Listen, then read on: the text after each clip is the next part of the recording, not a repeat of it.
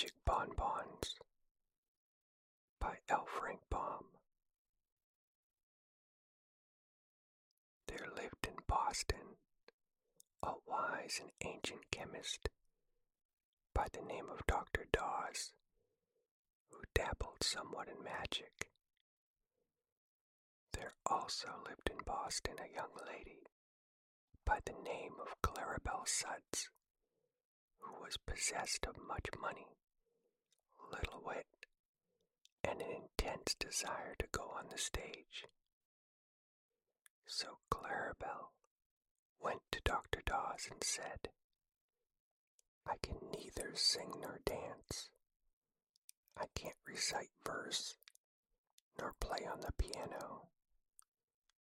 I'm no acrobat nor leaper nor high kicker.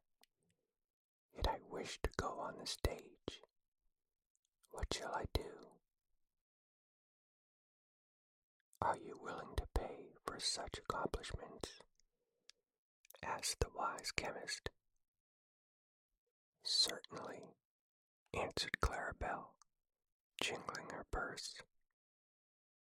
"Then come to me tomorrow at 2:00, he said.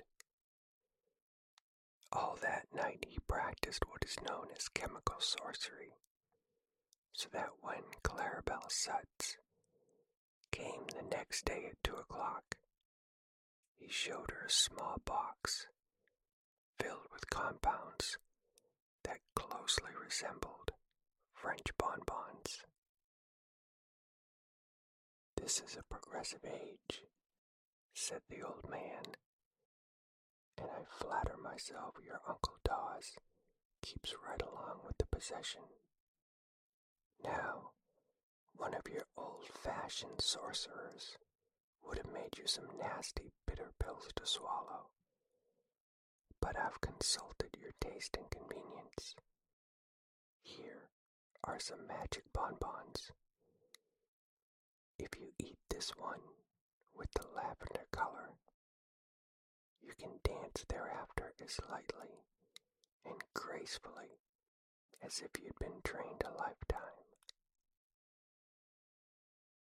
If you consume the pink confection, you will sing like a nightingale. Eating the white one will enable you to become the finest speaker in the land. The chocolate piece will charm you into playing the piano better than Rubinstein, while after eating the lemon yellow bonbon, you can easily kick 6 feet above your head." "How delightful!" exclaimed Clarabelle, who was truly enraptured. "You are certainly a most clever sorcerer, as well as a considerate compounder," and she held out her hand for the box. "Ahem," said the wise one. "A check, please." "Oh yes, to be sure. How stupid of me to forget," she returned. He considerately retained the box in his own hand while she signed a check for a large amount of money, after which he allowed her to hold the box herself. "Are you sure you've made the candy strong enough?" she inquired anxiously. "It usually takes a great deal to affect me." "My only fear," replied Dr. Dawes, "is that I have made them too strong, for this is the first time I've ever been called upon to prepare these wonderful confections." "Don't worry," said Clarabelle. "The stronger they act, the better I shall act myself." She went away after saying this, but stopping in a dry goods store to shop, she forgot the precious box in her new interest and left it lying on the ribbon Bessie Bostwick came to the counter to buy a hair ribbon and laid her parcels beside the box.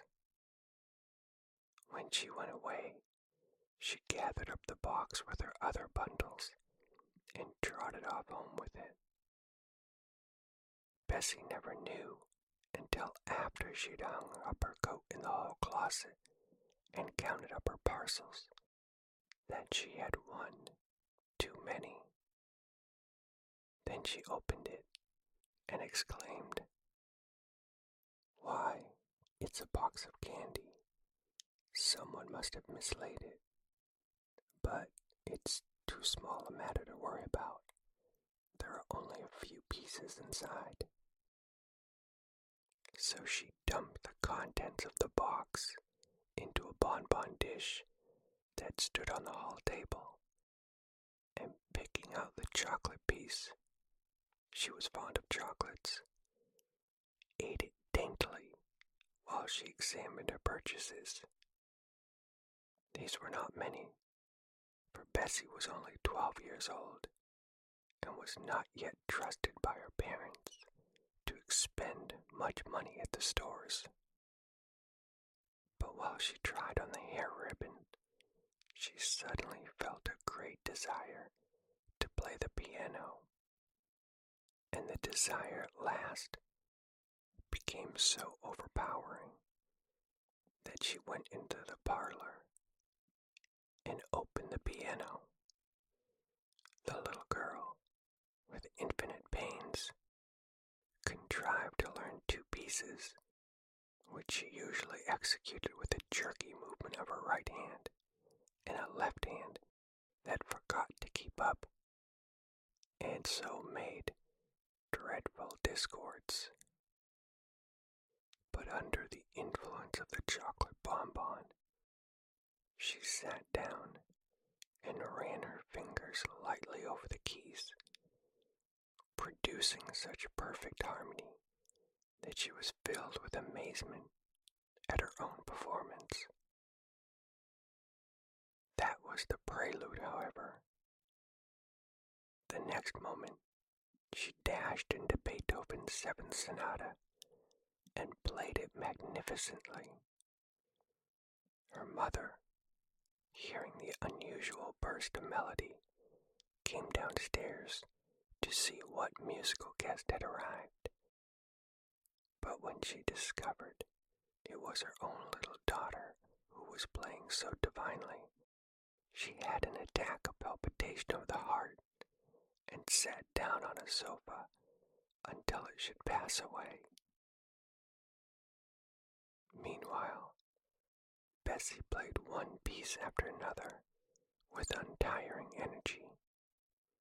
She loved music, and now found that all she needed to do was to sit at the piano and listen and watch her hands twinkle over the keyboard. Twilight deepened in the room, and Bessie's father came home and hung up his hat and overcoat and placed his umbrella in the rack. Then he peeped into the parlor to see who was playing. "Great Caesar!" he exclaimed. But the mother came to him softly, with her finger on her lips, and whispered, "Don't interrupt her, John. Our child seems to be in a trance.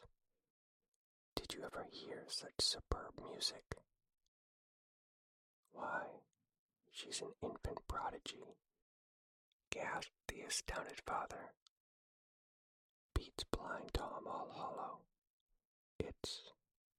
It's wonderful."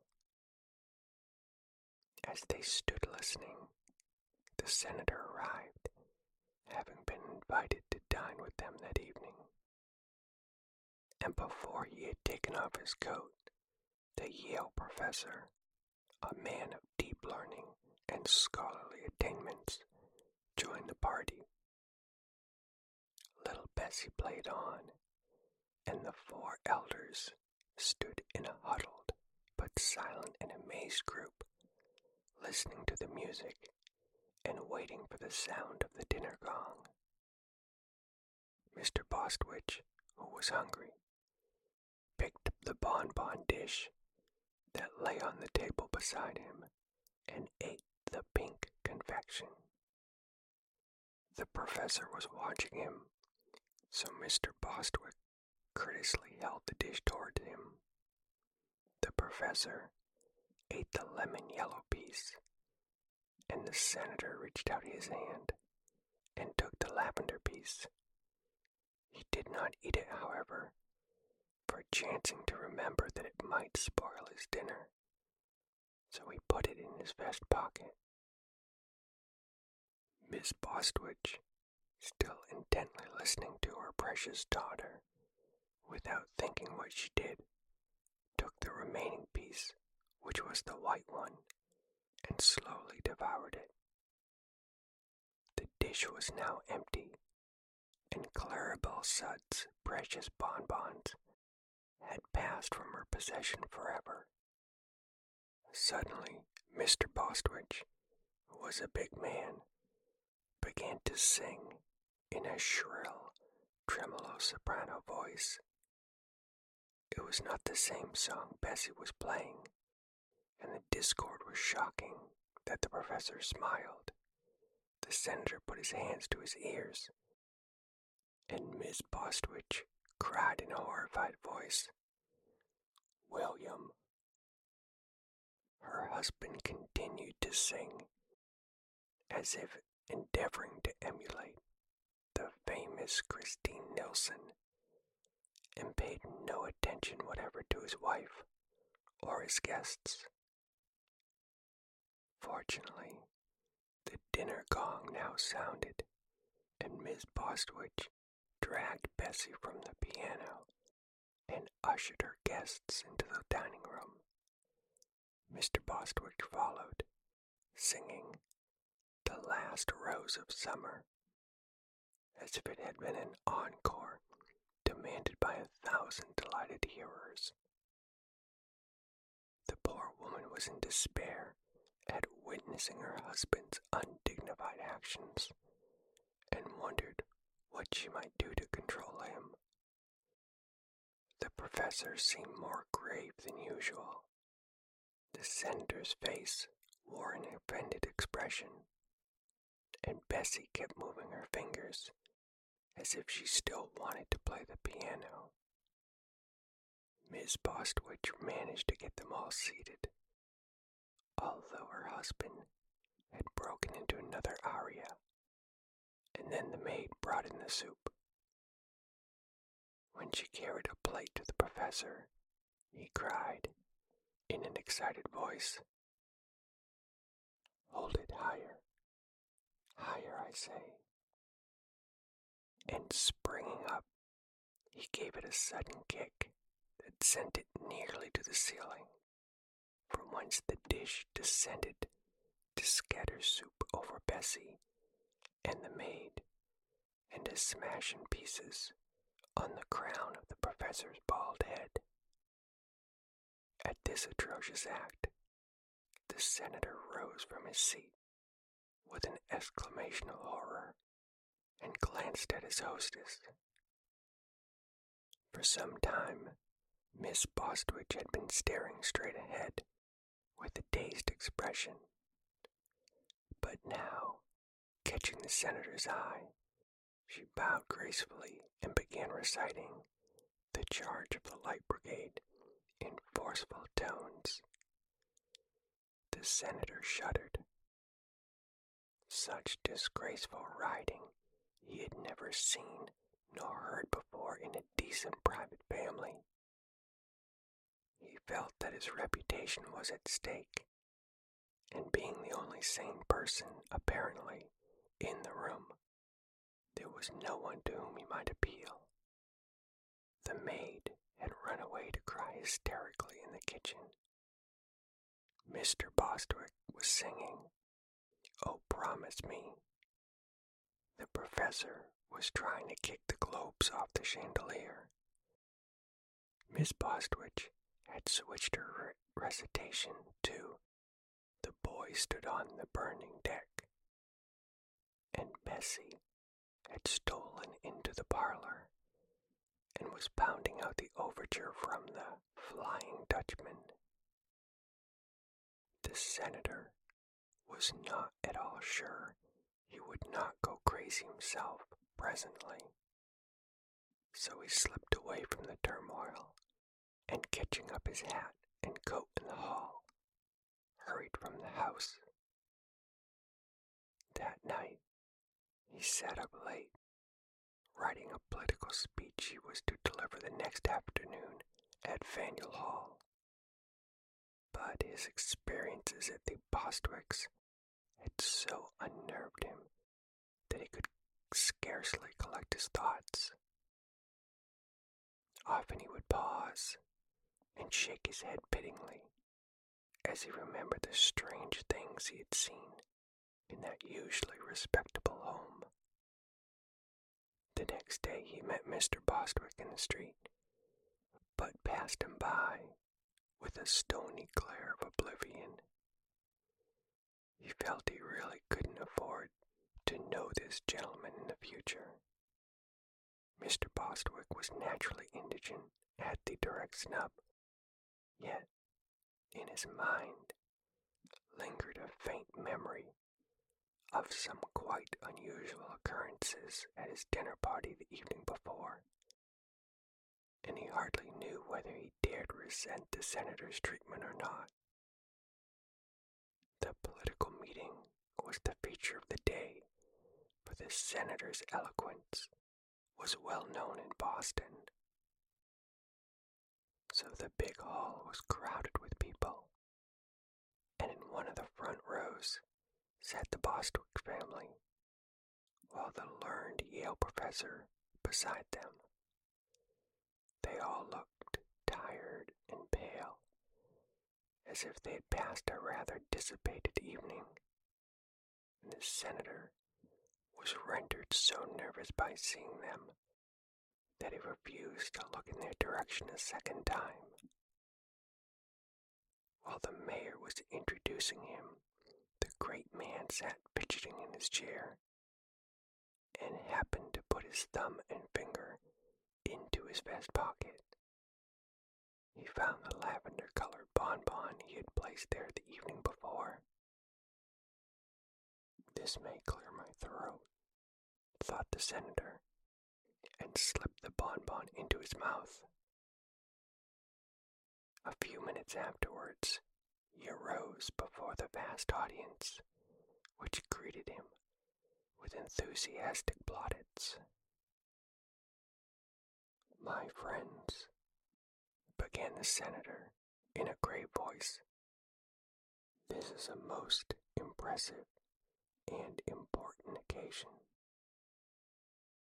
Then he paused, balanced himself on one foot, and kicked his other foot into the air in the way favored by ballet dancers. There was a hum of amazement and horror from the spectators, but the senator appeared not to notice it. He whirled around on the tips of his toes, kicked right and left in a graceful manner, and startled a bald-headed man in the front row by casting a languishing glance in his direction. Suddenly, Claribel Sutts, who happened to be present, uttered a scream and sprang to her feet. Pointing an accusing finger at the dancing senator, she cried in a loud voice, "That's the man who stole my bonbons. Seize him. Arrest him. Don't let him escape." But the ushers rushed her out of the hall, thinking she had gone suddenly insane, and the senator's friends seized him firmly and carried him out of the stage entrance to the street, where they put him into an open carriage and instructed the driver to take him home. The effect of the magic bonbon was still powerful enough to control the poor senator, who stood on the rear seat of the carriage and danced energetically all the way home, to the delight of the crowd of small boys who followed the carriage, and to the grief of the sober-minded citizens, who shook their heads sadly and whispered that another good man had gone wrong. It took the senator several months to recover from the shame and humiliation of this escapade, and curiously enough, he never had the slightest idea what had induced him to act in so extraordinary a manner. Perhaps it was fortunate the last bonbon had now been eaten, for they might easily have caused considerably more trouble than they did. Of course, Clarabelle went again to the wise chemist and signed a check for another box of magic bonbons. But she must have taken better care of these, for she is now a famous vaudeville actress.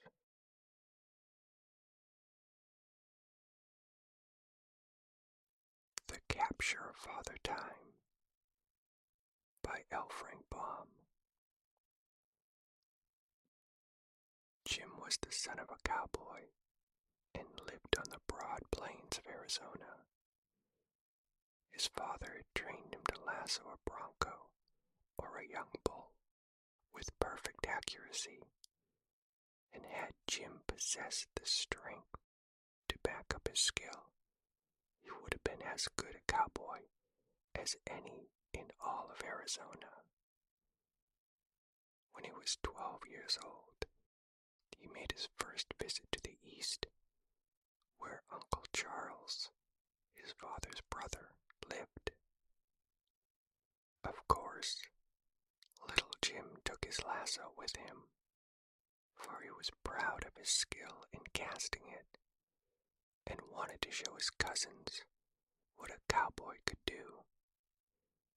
At first, the city boys and city girls were much interested in watching Jim lasso posts and fence pickets, but they soon tired of it, and even Jim decided it was not the right sort of sport for cities.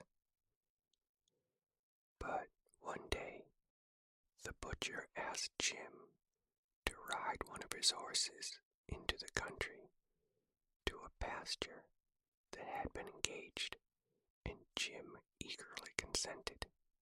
He had been longing for a horseback ride, and to make it seem like old times, he took his lasso with him.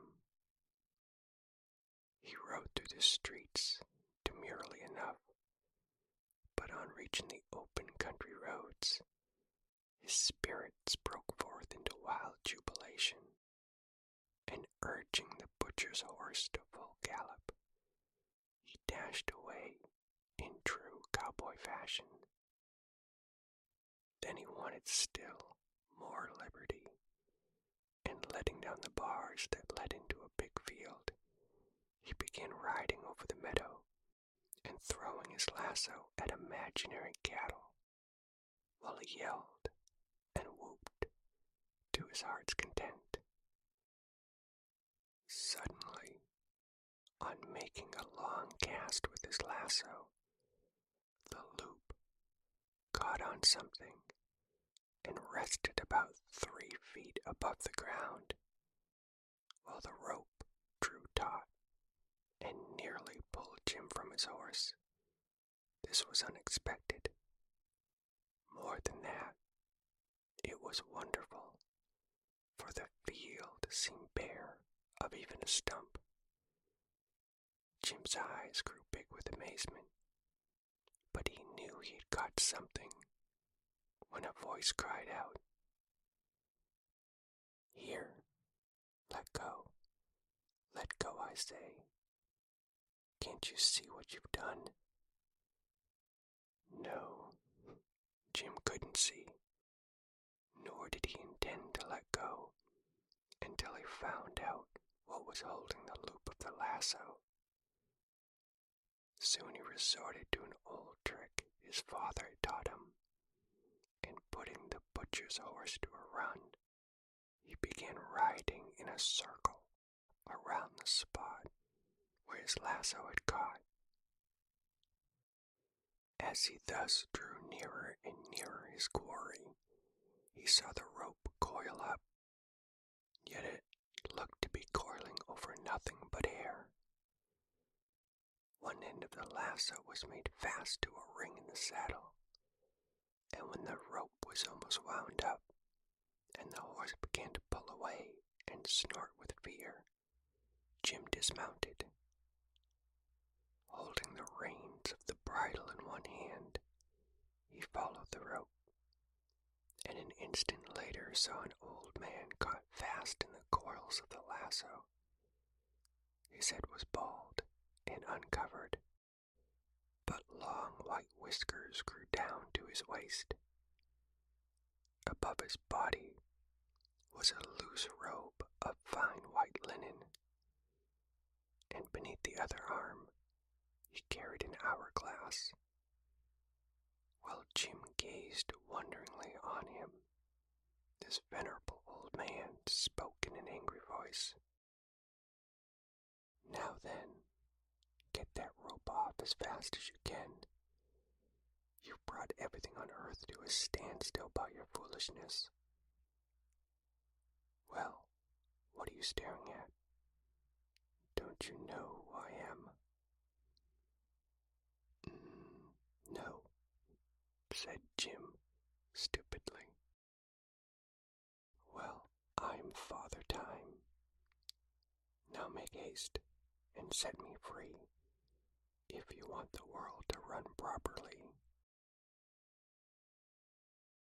"How did I happen to catch you?" asked Jim, without making a move to release his captive. I don't know. I've never been caught before," said Father Time. "But I suppose it was because you were foolishly throwing your lasso at absolutely nothing." "Yeah, I didn't see you," said Jim. "Of course you didn't. I'm invisible to the eyes of human beings unless they get within 3 feet of me, and I take care to keep more than that distance away from them. That's why I was crossing this field, where I supposed no one would be, and I should have been perfectly safe had it not been for your lasso. Now then," he added crossly, "are you going to get that rope off?" "Why should I?" asked Jim. "Because everything in the world stopped moving the moment you caught me. I don't suppose you want to make an end of all business and pleasure, and war and love, and misery and ambition and everything else, do you? Not a watch has ticked since you tied me up here like a mummy." Jim laughed. It really was funny to see the old man wound round and round with coils of rope from his knees up to his chin. "It'll do you good to rest," said the boy. "From all I've heard so far, you lead a rather busy life." "Indeed I do," replied Father Time with a sigh. "I'm due someplace else this very minute, and to think, one small boy is upsetting all my regular habits." "Too bad," said Jim with a grin. "But since the world has stopped anyhow, it won't matter if it takes a little longer recess. As soon as I let you go, time will fly again. Hey, where are your wings?" "I haven't any," answered the old man. That is a story cooked up by someone who never saw me. As a matter of fact, I move rather slowly. I see. You take your time, joked the boy. You may as well untie me at once, implored Father Time. Nope, said Jim with a determined air. I may never capture you again, so I'll hold you for a while and see how the world wags without you. Then he swung the old man, bound as he was, on the back of the butcher's horse, and getting into the saddle himself, started back to town, one hand holding his prisoner and the other guiding the reins. When he reached the road, his eye fell on a strange tableau.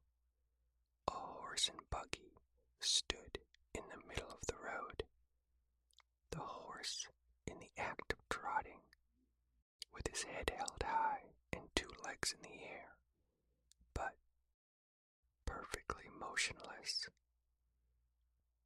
In the buggy, a man and a woman were seated, but had they been turned into stone, they could not have been more still and stiff. There's no time for them, sighed the old man. Won't you let me go now? Not yet, replied the boy. He rode on until he reached the city, where all the people stood in exactly the same positions they were in when Jim lassoed Father Time. Stopping in front of a big dry goods store, the boy hitched his horse and went in. The clerks were measuring out goods and showing patterns to the rows of customers in front of them. But everyone seemed suddenly to have become a statue. There was something very unpleasant in this scene, and a cold shiver began to run up and down Jim's back, so he hurried out again.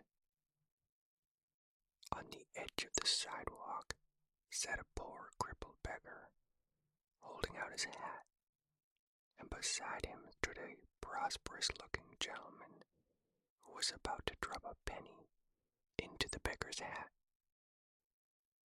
Jim knew this gentleman to be very rich, but also very stingy, so he ventured to run his hand into the man's pocket and took out his purse, in which was a $20 gold piece.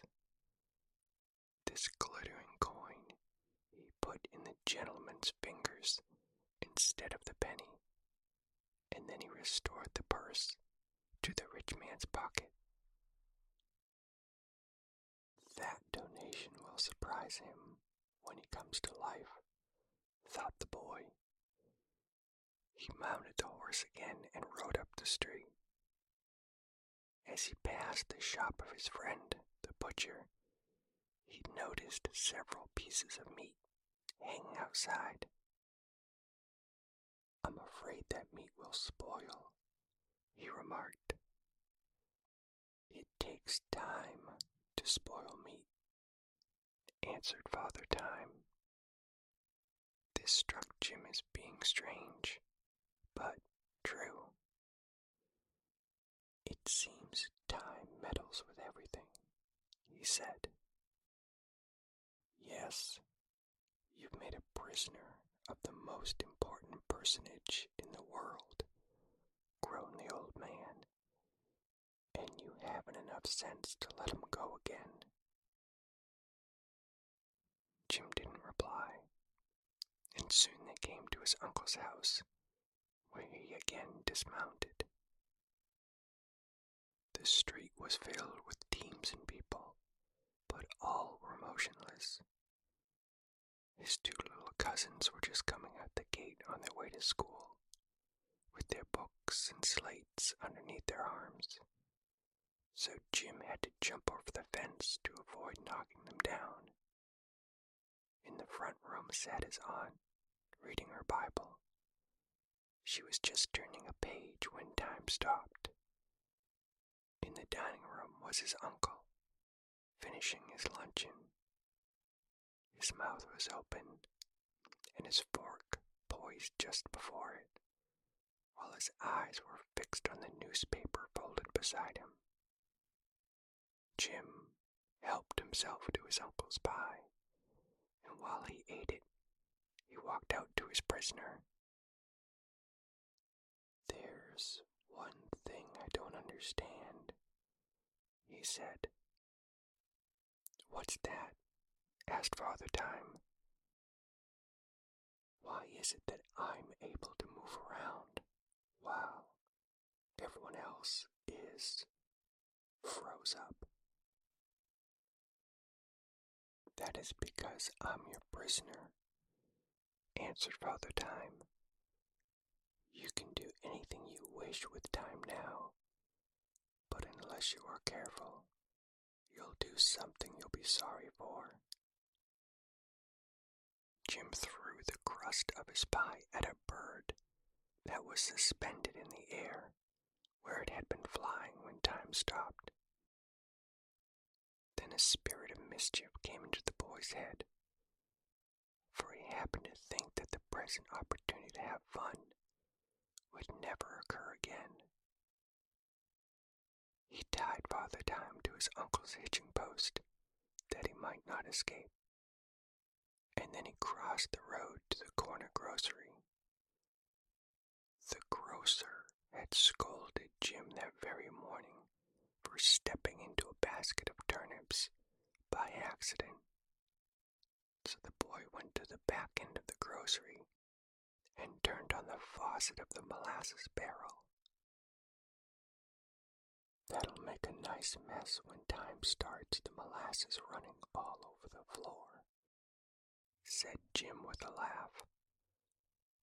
A little further down the street was a barber shop, and sitting in the barber's chair, Jim saw the man that all the boys declared was the meanest man in town. He certainly did not like the boys, and the boys knew it. The barber was in the act of shampooing this person when time was captured. Jim ran to the drugstore, and getting a bottle of thick and sticky mucilage, he returned and poured it over the ruffled hair of the unpopular citizen.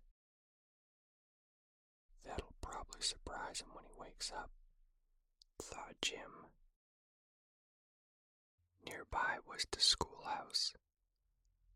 Jim entered it and found that only a few of the pupils were assembled.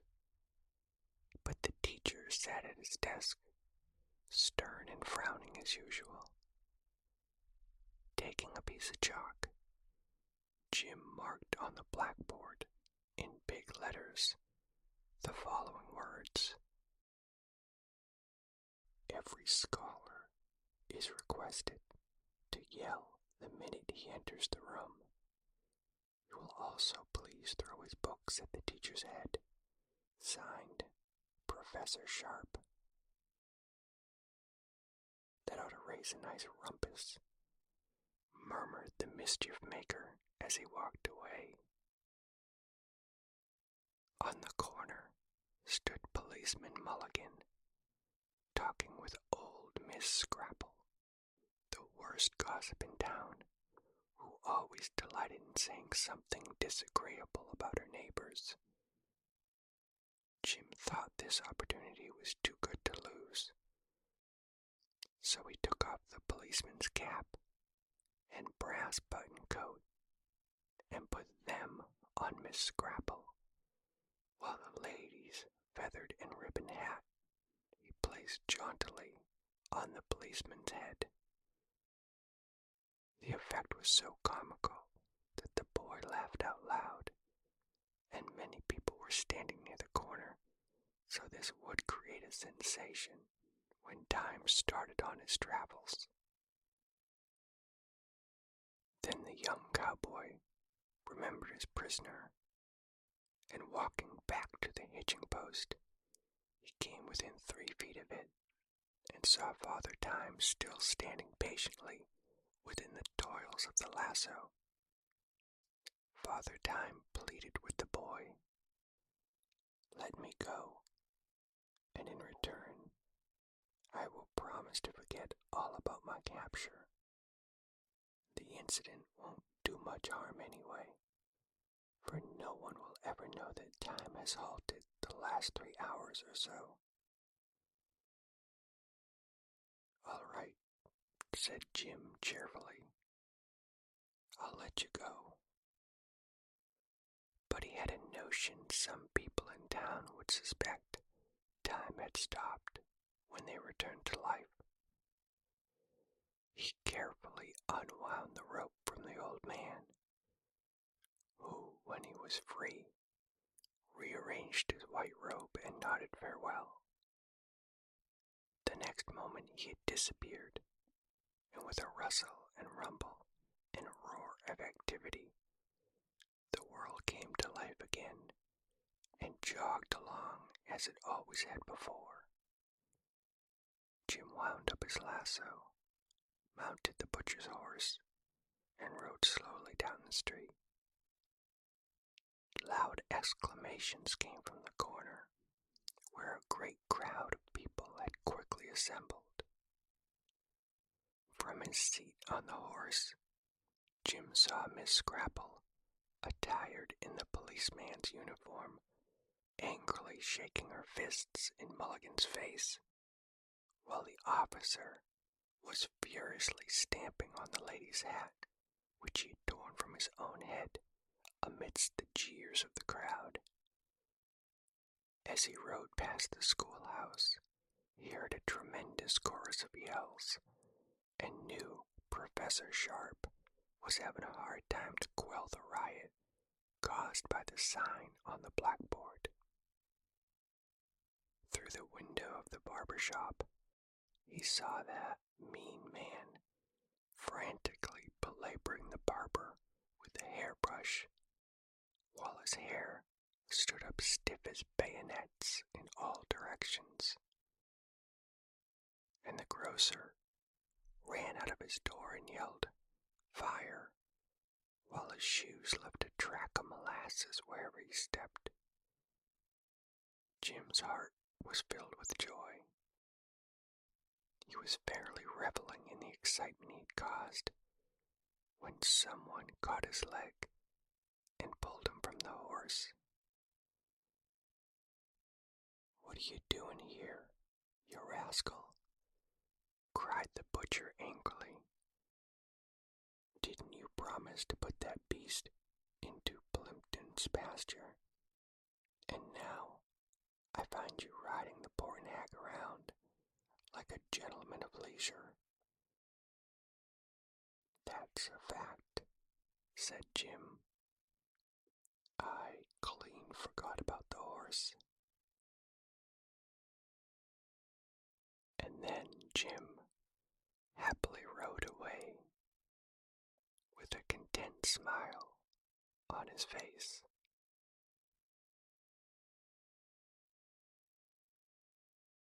The Wonderful Pump by L. Frank Baum.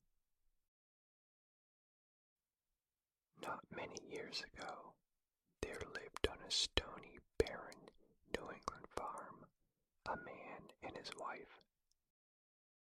They were sober, honest people, working hard from early morning until dark to enable them to secure a living from their land.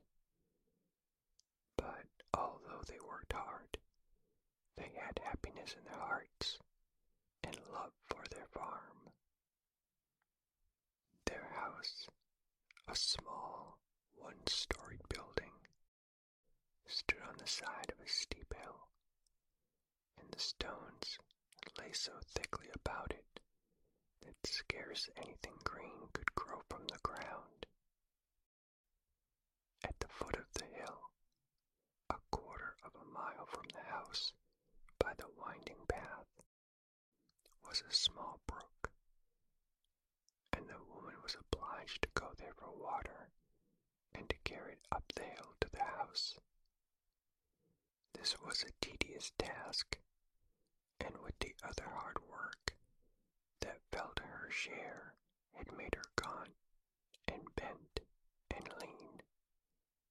Yet she never complained, but meekly and faithfully performed her duties, doing the housework, carrying the water, and helping her husband hoe the scanty crop that grew on the best part of their land. One day, as she walked down the path to the brook, her big shoes scattering the pebbles right and left, she noticed a large beetle lying on its back and struggling with its little legs to turn over, that its feet might again touch the ground.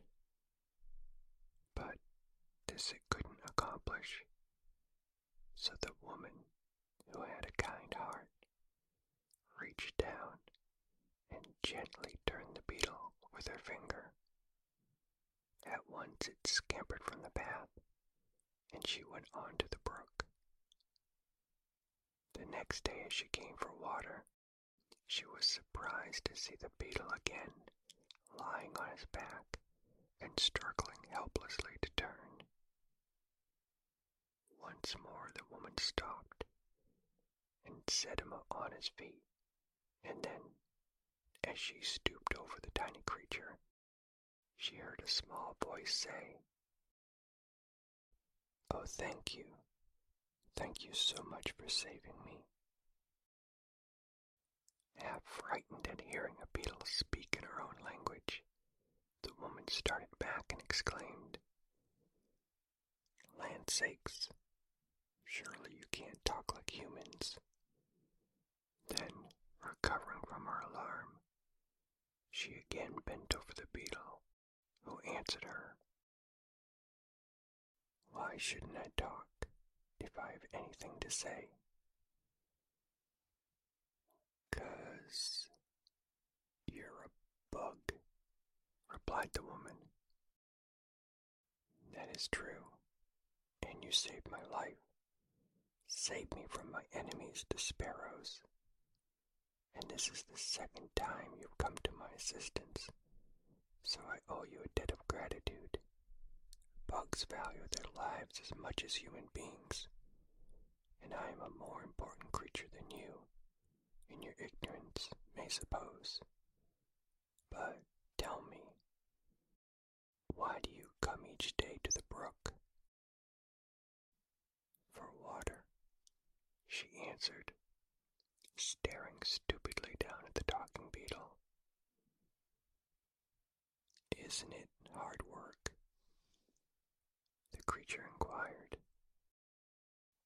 "Yes, but there's no water on the hill," she said. "Then dig a well and put a pump in it," replied the beetle. She shook her head.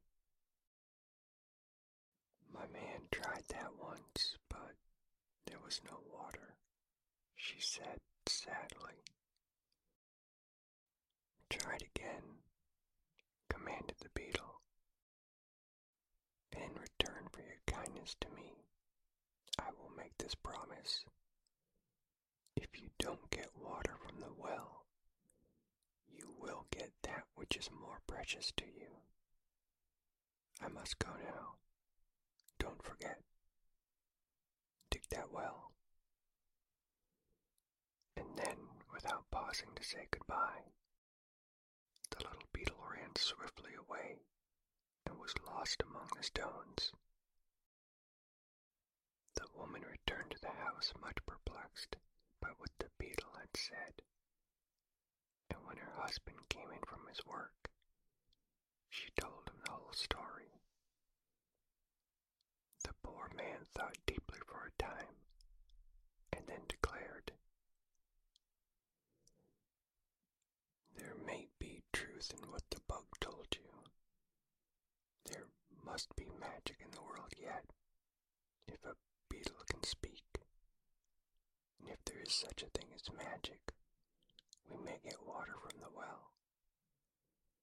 The pump I bought to use in the well, which proved to be dry, is now just lying in the barn, and the only expense in following the talking bug's advice will be the labor of digging the hole. And labor I'm used to, so I will dig that hole. The next day he set about it, and dug so far deep in the ground that he could hardly reach the top to climb out again. But not a drop of water was found.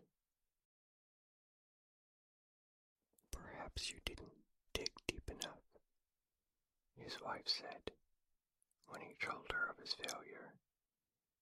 So the following day he made a long ladder, which he put into the hole, and then he dug, and dug, and dug, until the top of the ladder barely reached the top of the hole. But there was still no water. When the woman next went to the brook with her pail, she saw the beetle sitting on a stone beside her path. So she stopped and said,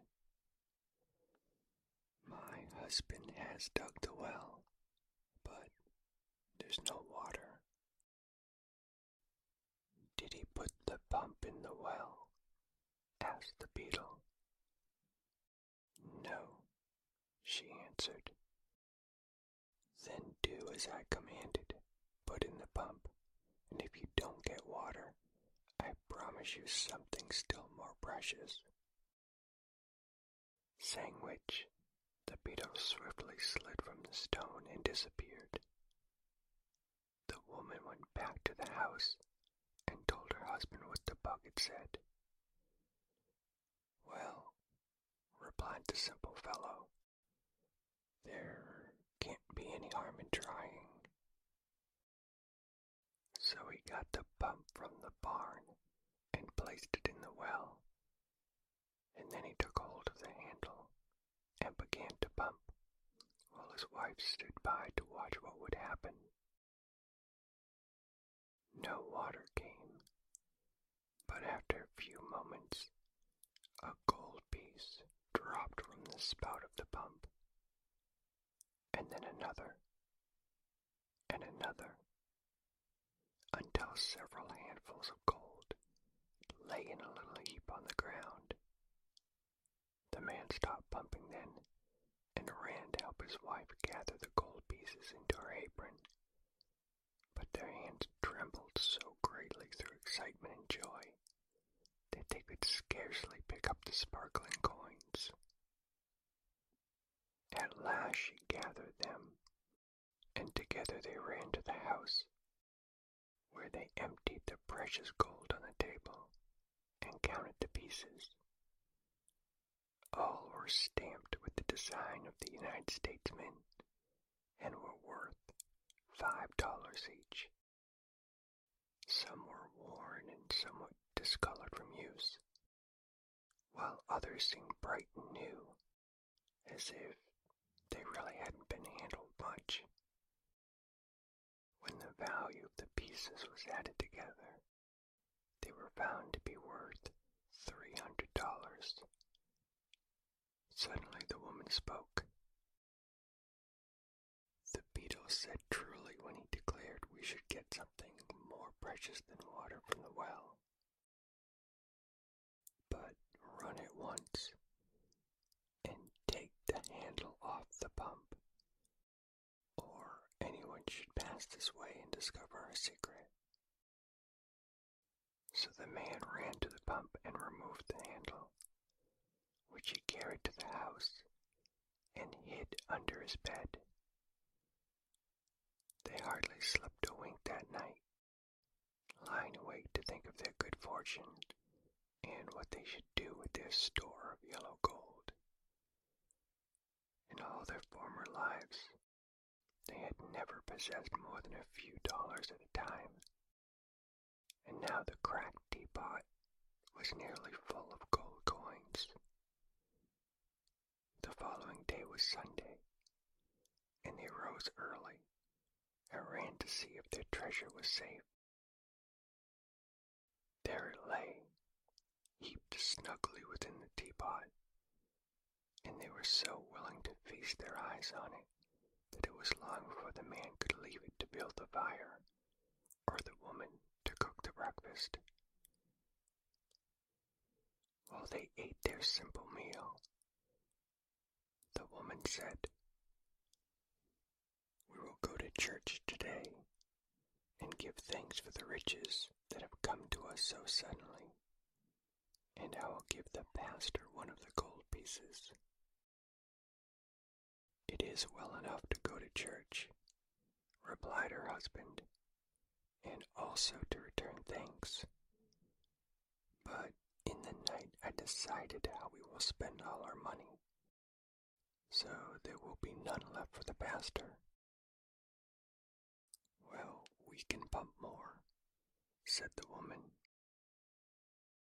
"Perhaps, and perhaps not," he answered cautiously. "What we have, we can depend on, but whether or not there's going to be more in the well, I cannot say." "Then go and find out," she returned, "for I'm anxious to give something to the pastor, who is a poor man and deserving." So the man got the pump handle from under his bed, and going to the pump, fitted it in place. Then he set a large wooden bucket under the spout and began to pump. To their joy, the gold pieces soon began flowing into the pail, and seeing it about to run over the brim, the woman brought another pail.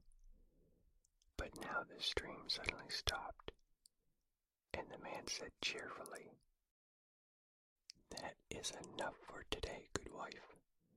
We've added greatly to our treasure, and the parson shall have his gold piece. Indeed, I think I shall also put a coin into the contribution box." Then, because the teapot wouldn't hold any more gold, the farmer emptied the pail into the wood box, covering the money with dried leaves and twigs, so that no one would suspect what might lie underneath. Afterward, they dressed themselves in their best clothing and started for church, each taking a bright gold piece from the teapot as a gift to the pastor. Over the hill and down into the valley beyond they walked, feeling so happy and light-hearted that they didn't mind the distance at all. At last they came to the little country church and entered just as the services began. Being proud of their wealth and of the gifts that they had brought for the pastor, they could scarcely wait for the moment when the deacon passed the contribution box. But at last the time came, and the farmer held his hand high over the box and dropped the gold piece so that all the congregation could see what he had given. The woman did likewise, feeling important and happy at being able to give the good parson so much. The parson, watching from the pulpit, saw the gold drop into the box, and could hardly believe that his eyes did not deceive him. However, when the box was laid on his desk, there were the 2 gold pieces, and he was so surprised that he nearly forgot his sermon. When the people were leaving the church at the close of the services, the good man stopped the farmer and his wife and asked, "Where did you get so much gold?" The woman gladly told him how she had rescued the beetle, and how in return they had been rewarded with the wonderful pump. The pastor listened to it all gravely, and when the story was finished, he said, "According to tradition, strange things happened in this world ages ago, and now I find that strange things may also happen today. For by your tale, you found a beetle that can speak, and also has power to bestow on you great wealth." Then he looked carefully at the gold pieces and continued, "Either this money is fairy gold, or it is genuine metal, stamped at the mint of the United States government. If it is gold from a fairy, then it will disappear within 24 hours and will therefore do no one any good. If it is real money, then your beetle must have robbed someone of the gold and placed it in your well, for all money belongs to someone, and if you've not earned it honestly, but have come by it in mysterious ways you mention, it was surely taken from the persons who owned it, without their consent. Where else could real money come from?" The farmer and his wife were confused by this statement and looked guiltily at each other, for they were honest people and wished to wrong no one. "So you think the beetle stole the money?" asked the woman. "By his magic powers, he probably took it from its rightful owners. Even bugs which can speak have no consciences. It cannot tell the difference between right and wrong. With the desire to reward you for your kindness, the beetle took from its lawful possessors the money you pumped from the well. Perhaps it really is fairy gold," suggested the man. "If so, we must go to the town and spend the money before it disappears."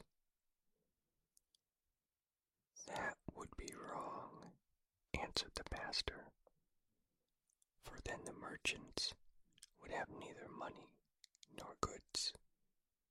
To give them fairy gold would be to rob them." "What then shall we do?"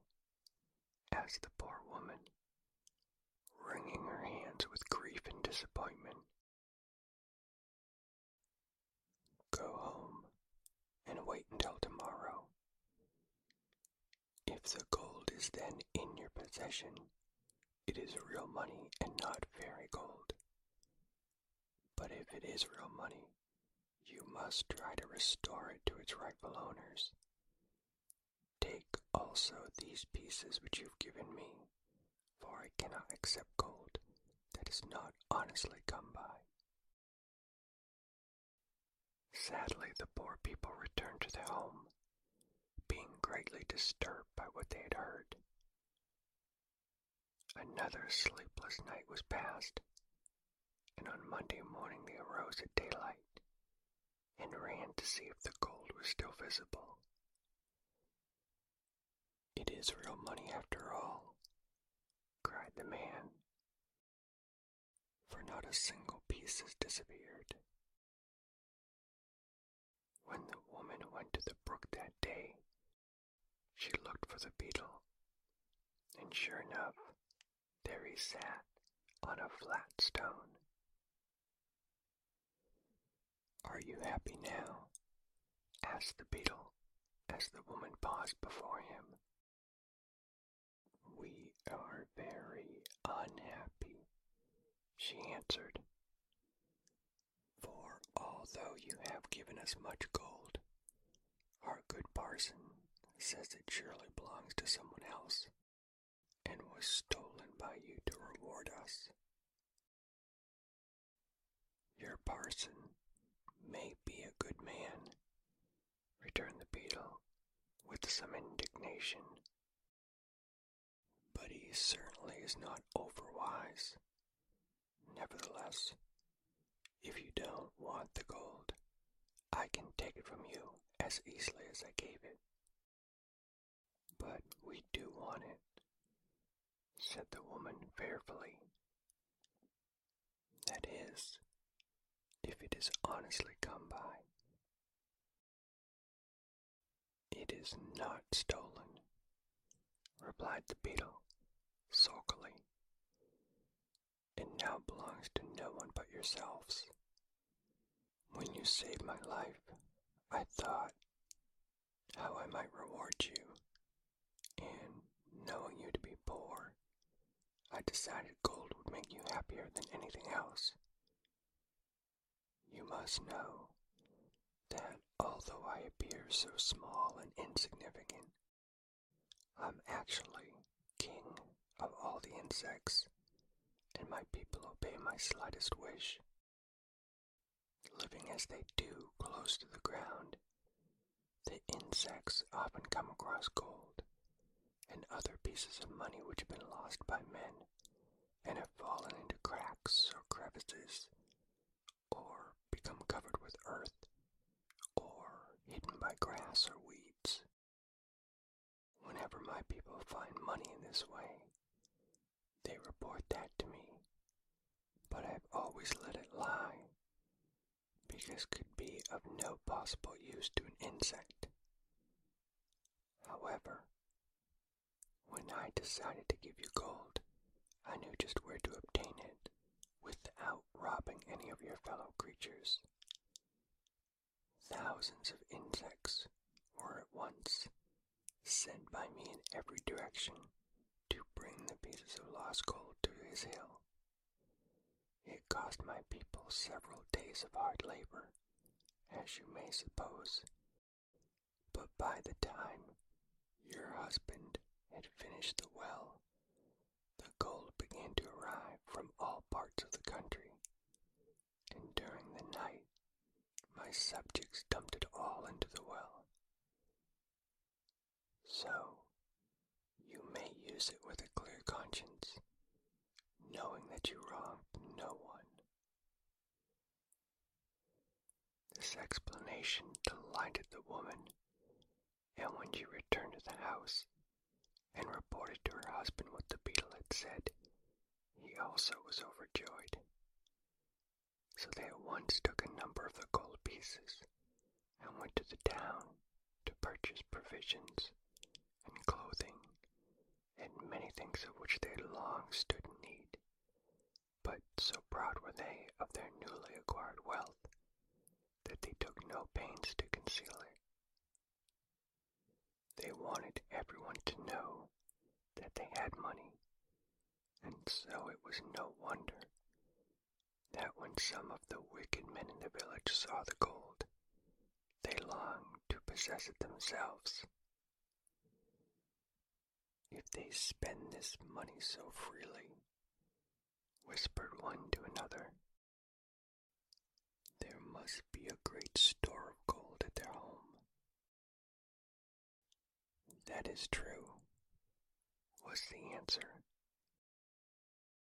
Let us rush there and ransack the house before they return.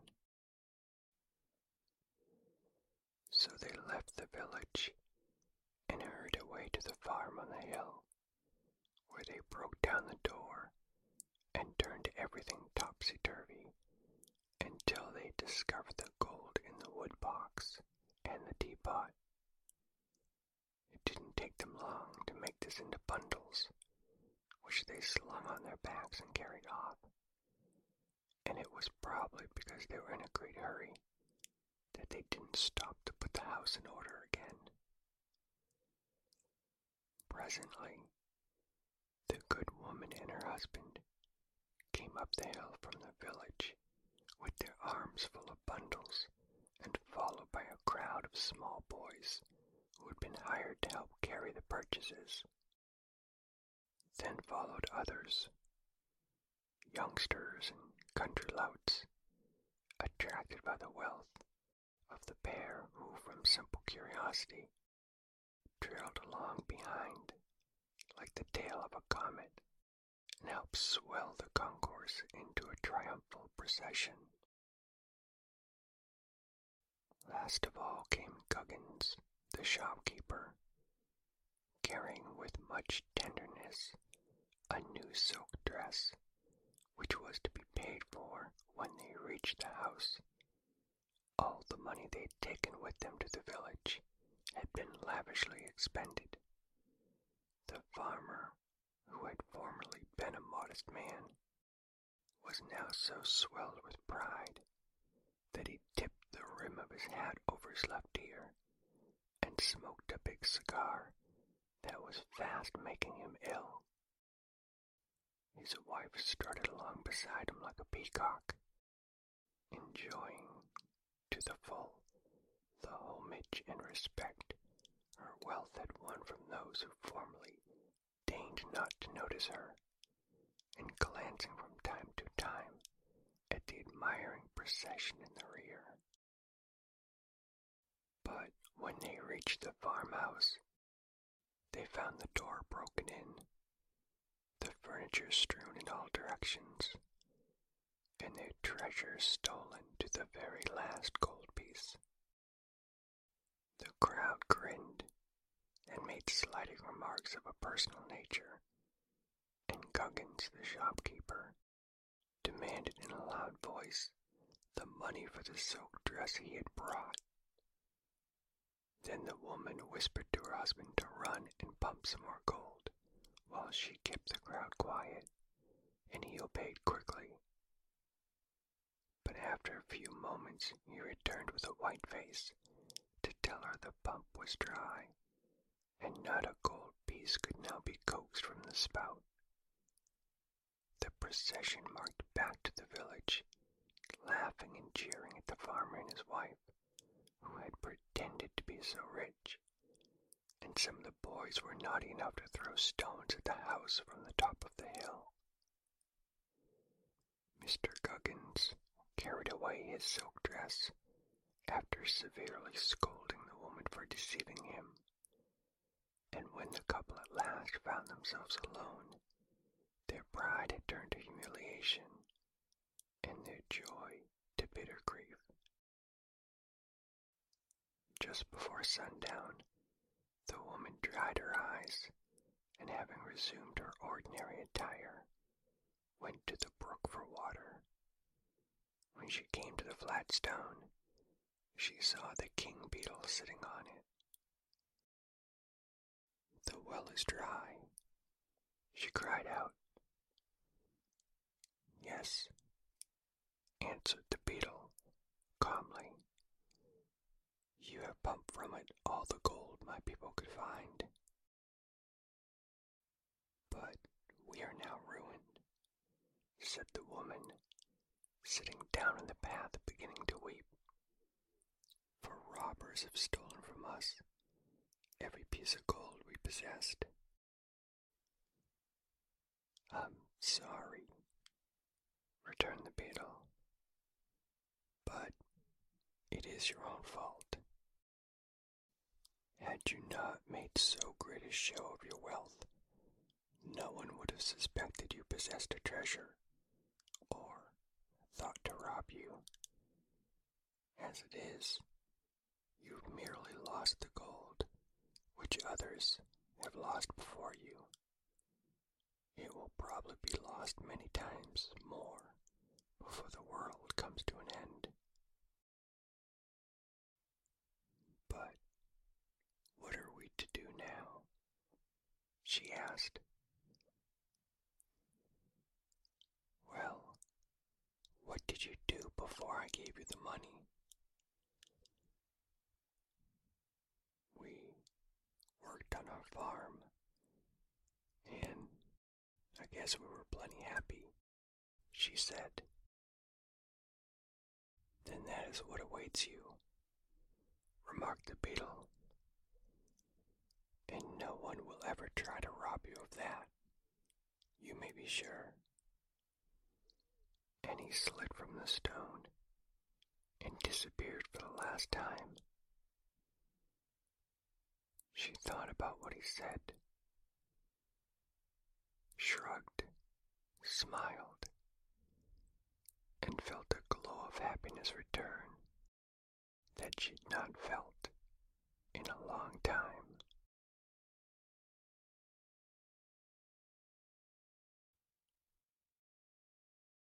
The Queen of Quark by Baum. A king once died, as kings are apt to do, being as liable to shortness of breath as other mortals. It was high time this king abandoned his earth life, for he had lived in a sadly extravagant manner, and his subjects could spare him without the slightest inconvenience. His father had left him a full treasury, both money and jewels being in great abundance. But the foolish king, just deceased, had squandered every penny in rich living. He had then taxed his subjects until most of them became paupers, and this money vanished in more rich living. Next, he sold all the grand old furniture in the palace, all the silver and gold plate and bric-a-brac, all the rich carpets and furnishings, and even his own kingly wardrobe, reserving only a soiled and moth-eaten robe to fold over his threadbare raiment. And he spent the money in further rich living. And so, this spendthrift king found it. He now picked all the magnificent jewels from his kingly crown and from the round ball on top of his scepter, and he sold them and spent the money. Rich living, of course. But at last he was at the end of his resources. He couldn't sell the crown itself, because no one but the king had the right to wear it. Neither could he sell the royal palace, because only the king had the right to live there. So finally, he found himself reduced to a bare palace, containing only a big mahogany bedstead that he slept in, a small stool on which he sat to pull off his shoes, and his moth-eaten robe. In this situation, he was reduced to the necessity of borrowing an occasional dime from his chief counselor with which to buy a ham sandwich, and the chief counselor didn't have many dimes. One who counseled his king so foolishly was likely to ruin his own prospects as well. So the king, having nothing more to live for, died suddenly and left a 10-year-old son to inherit the dismantled kingdom, the moth-eaten robe, and the jewel-stripped crown. No one envied the child, who had scarcely been thought of until he became king himself. Then he was recognized as a personage of some importance, and the politicians and hangers-on, headed by the chief counselor of the kingdom, held a meeting to determine what could be done for him. These people had helped the old king to live richly while his money lasted, and now they were poor and too proud to work. So they tried to think of a plan that would bring more money into the little king's treasury, where it would be handy for them to help themselves. After the meeting was over, the chief counselor came to the young king, who was playing peg-top in the courtyard, and said, "Your Majesty, We have thought of a way to restore your kingdom to its former power and magnificence." "All right," replied His Majesty carelessly. "How will you do it?" "By marrying you to a lady of great wealth," replied the counselor. "Marrying me?" cried the king. "I am only 10 years old." "I know it is to be regretted, but your Majesty will grow older, and the affairs of the kingdom demand that you marry a wife." "Can't I marry a mother instead?" asked the poor little king, who had lost his mother when a baby. "Certainly not," declared the counselor. "To marry a mother would be illegal. To marry a wife is right and proper." "Can't you marry her yourself?" inquired His Majesty, aiming his peg top at the chief counselor's toe and laughing to see how he jumped to escape it. "Let me explain," said the counselor. "You haven't a penny in the world, but you do have a kingdom. There are many rich women who would be glad to give their wealth in exchange for a queen's coronet, even if the king is but a child. So we have decided to advertise that the one who bids the highest shall become the Queen of Quark. If I must marry at all," said the king after a moment's thought, "I prefer to marry Diana, the armorer's daughter." "Oh, no, she is too poor," replied the counselor. "No, her teeth are pearls, her eyes are amethysts, and her hair is like gold," declared the little king. "True, your Majesty, but consider that your wife's wealth must be used. How would Diana look after you pulled her teeth of pearls, plucked out her amethyst eyes, and shaved her golden head?" The boy shuddered. "Well, have your own way," the boy said despairingly.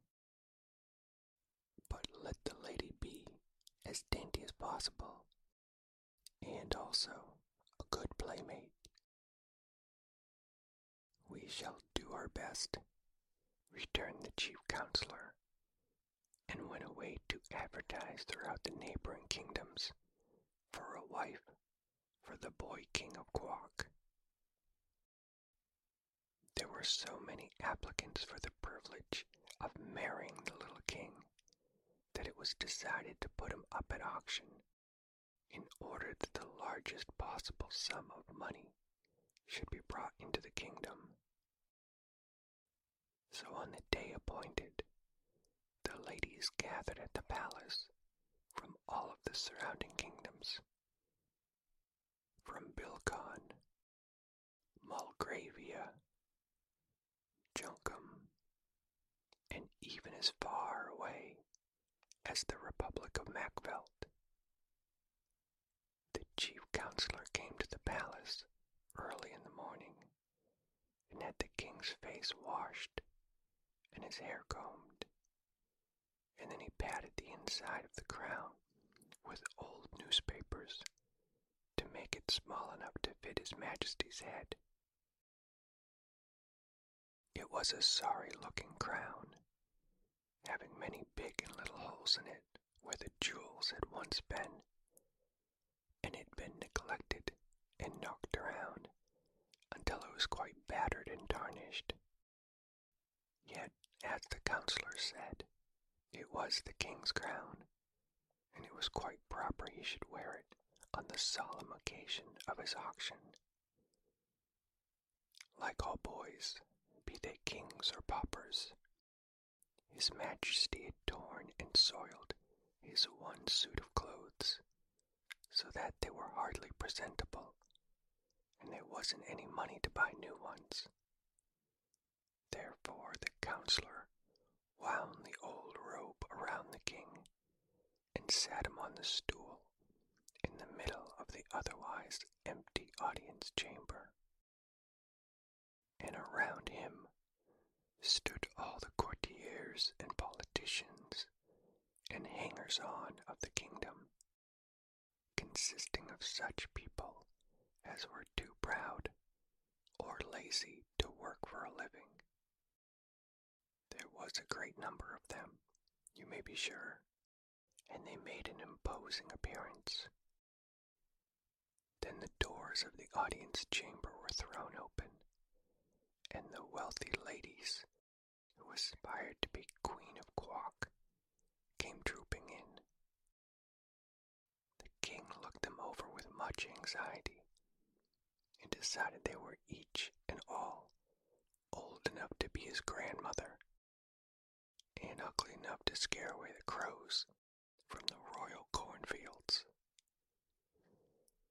And the rich ladies never even looked at the poor little king squatting on his stool.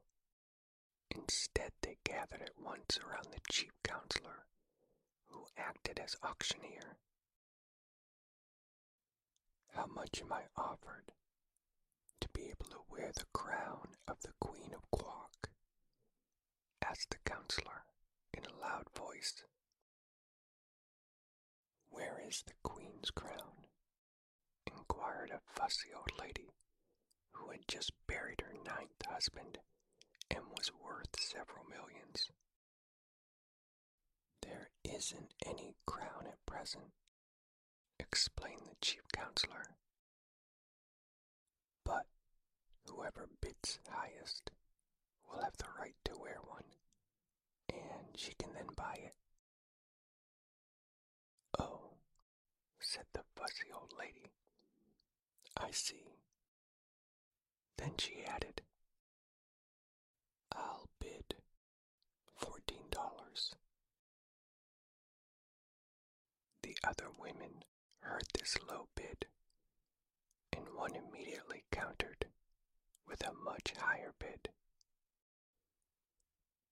$14,000, cried a sour-looking woman who was thin and tall and had wrinkles all over her skin. Like a frosted apple, the king thought. The bidding now became fast and furious, and the poverty-stricken courtiers brightened up as the sum began to mount into the millions. "You'll bring us a very pretty fortune after all," whispered one to his comrade, "and then we shall have the pleasure of helping him to spend it." The king began to be anxious. All the women who looked at all kind-hearted or pleasant had stopped bidding because they didn't have the money, and the slender old dame with the wrinkles seemed determined to get the crown at any price, and with it the boy husband.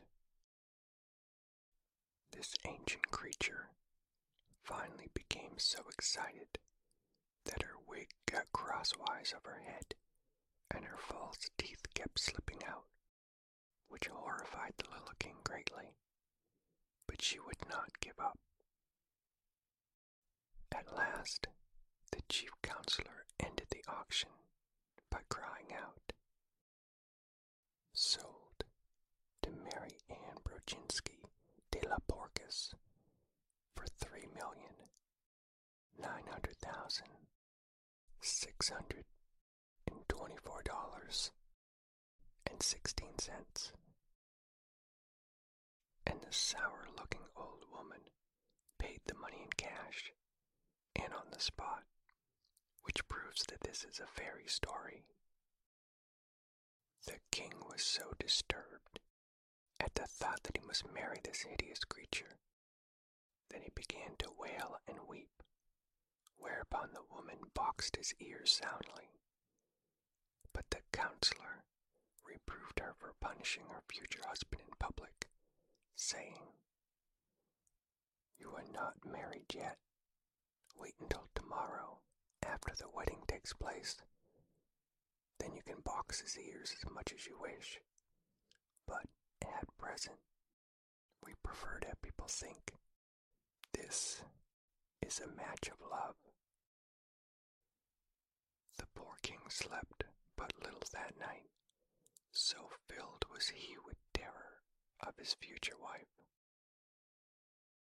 Nor could he get the idea out of his head that he preferred to marry the armorer's daughter, who was about his own age.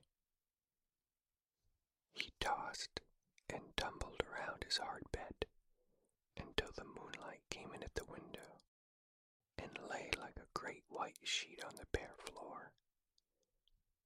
Finally, in turning over for the 100th time, his hand struck against a secret spring in the headboard of his big mahogany bedstead, and at once, with a sharp click, a panel flew open.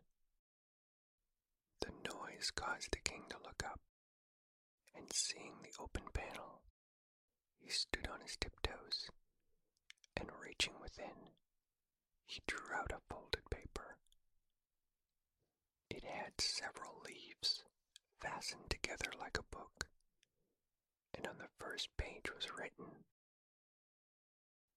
"When the king is in trouble, this leaf he must double, and set it on fire, to obtain his desire." This was not very good poetry, but when the king had spelled it out in the moonlight, he was filled with joy. "There's no doubt about me being in trouble," he exclaimed. "So I'll burn it at once, and just see what happens." He tore off the leaf and put the rest of the book in its secret hiding place.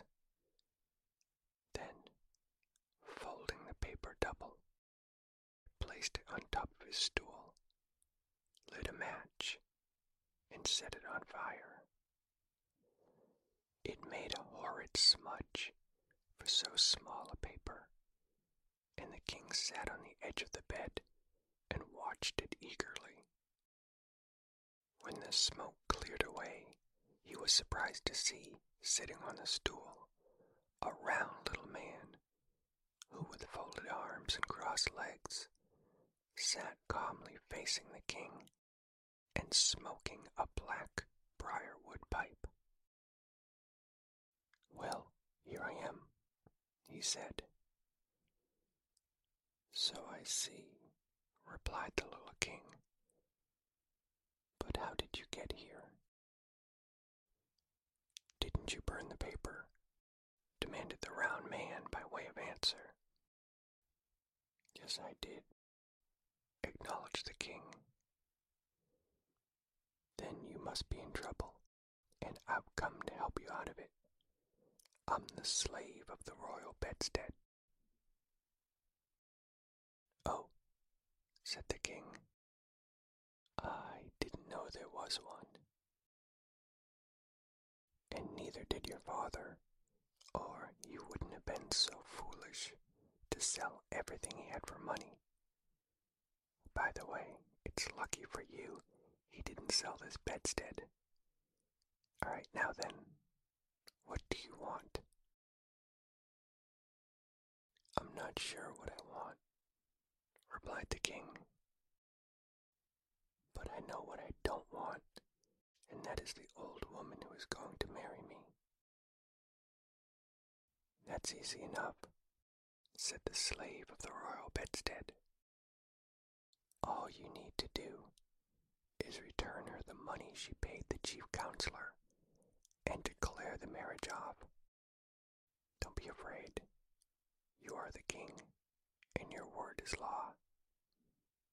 "To be sure, said the Majesty, but I am in great need of money. How am I going to live if the chief counselor returns to Marianne Broginski her millions?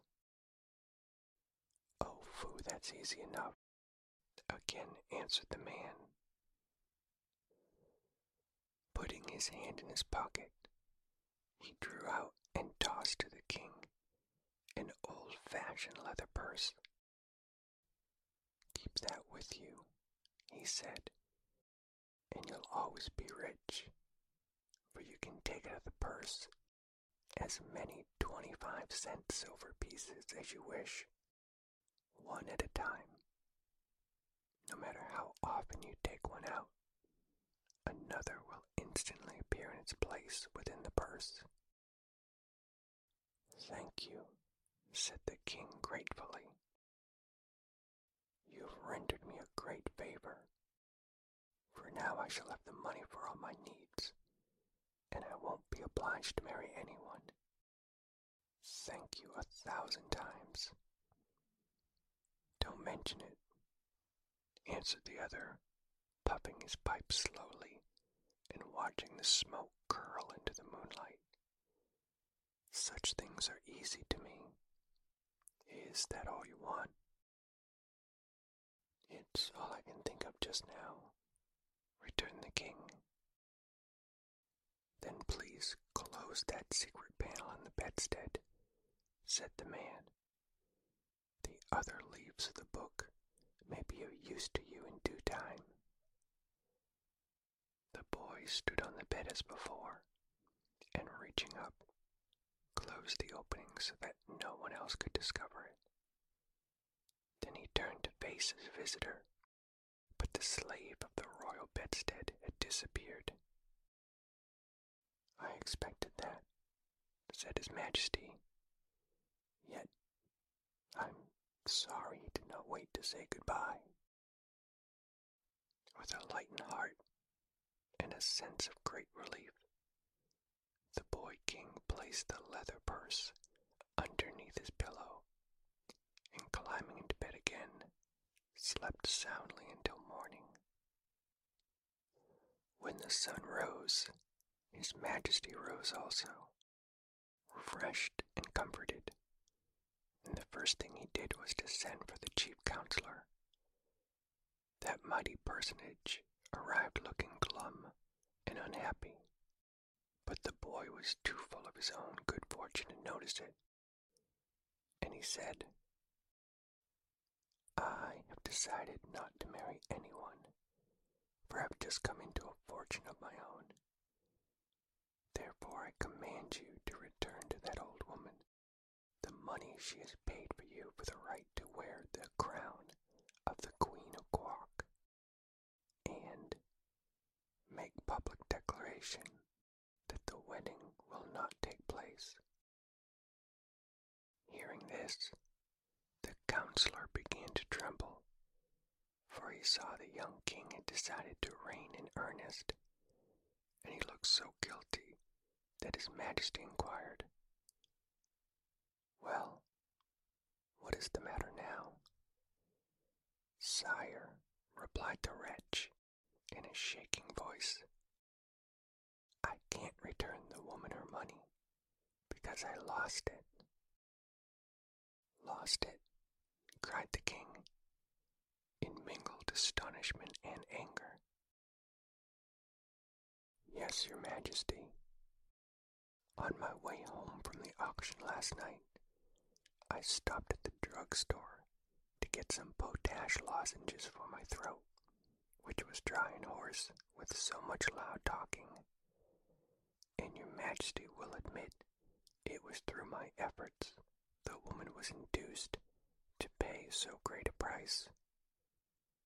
Well, going into the drugstore, I carelessly left the package of money lying on the seat of my carriage, and when I came out again, it was gone, nor was the thief anywhere to be seen. Did you call the police? Asked the king. Yes, I called, they were all on the next block, and although they have promised to search for the robber, I have little hope they will ever find him. The king sighed. "What shall we do now?" he asked.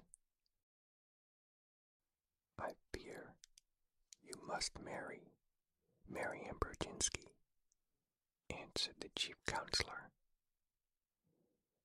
"I will not marry her under any circumstances," declared the king.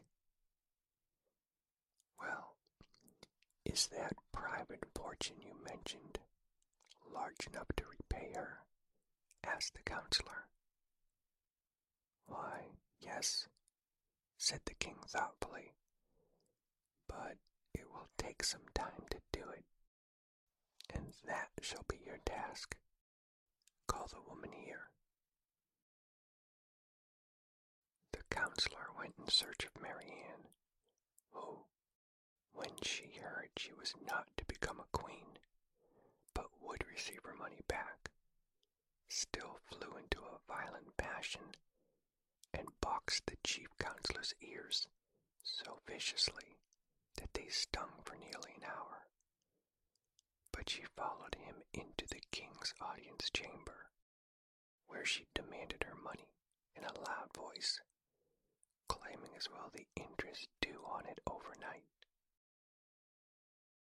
"The counselor has lost her money," said the boy king, "but he shall pay you every penny out of his own private purse. I fear, however, you will be obliged to take it in small change." "That will not matter," she said, scowling on the counselor as if she longed to reach for his ears again. "I don't care how small the change is, so long as I get every penny that belongs to me, and the interest. Where is it?" "Here," answered the king, handing the counselor the leather purse. "It is all in silver quarters, and they must be taken from the purse, one at a time, but there will be plenty to pay your demands, and to spare."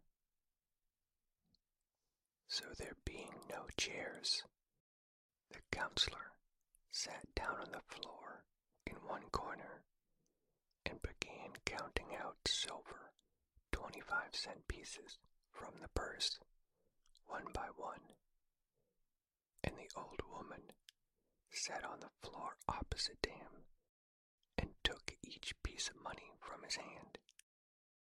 It was a large sum, $3,900,624.16, and it takes 4 times as many 25-cent pieces as it would dollars to make up the amount.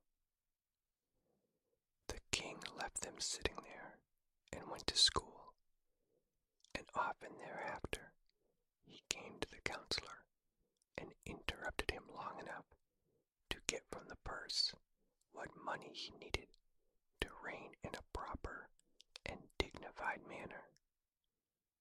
This somewhat delayed the counting, but it was a long job anyway, so that didn't matter much. The king grew to manhood and married the pretty daughter of the armorer, and they now have 2 lovely children of their own. Once in a while, they go into the big audience chamber of the palace and let the little ones watch the aged, old-headed counselor count out silver 25-cent pieces to a withered old woman who watched his every movement to see he does not cheat her. And it is a big sum, $3,900,624.16 in 25-cent pieces. But this is how the counselor was punished for being so careless with the woman's money. And this is how Mary Ann Broginski de la Porcus was also punished for wishing to marry a 10-year-old king in order that she might wear the crown of the Queen of Quack.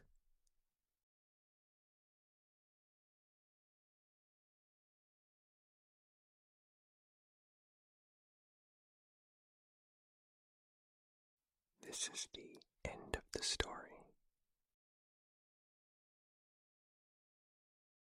I hope you are deeply relaxed, or even better, deeply asleep.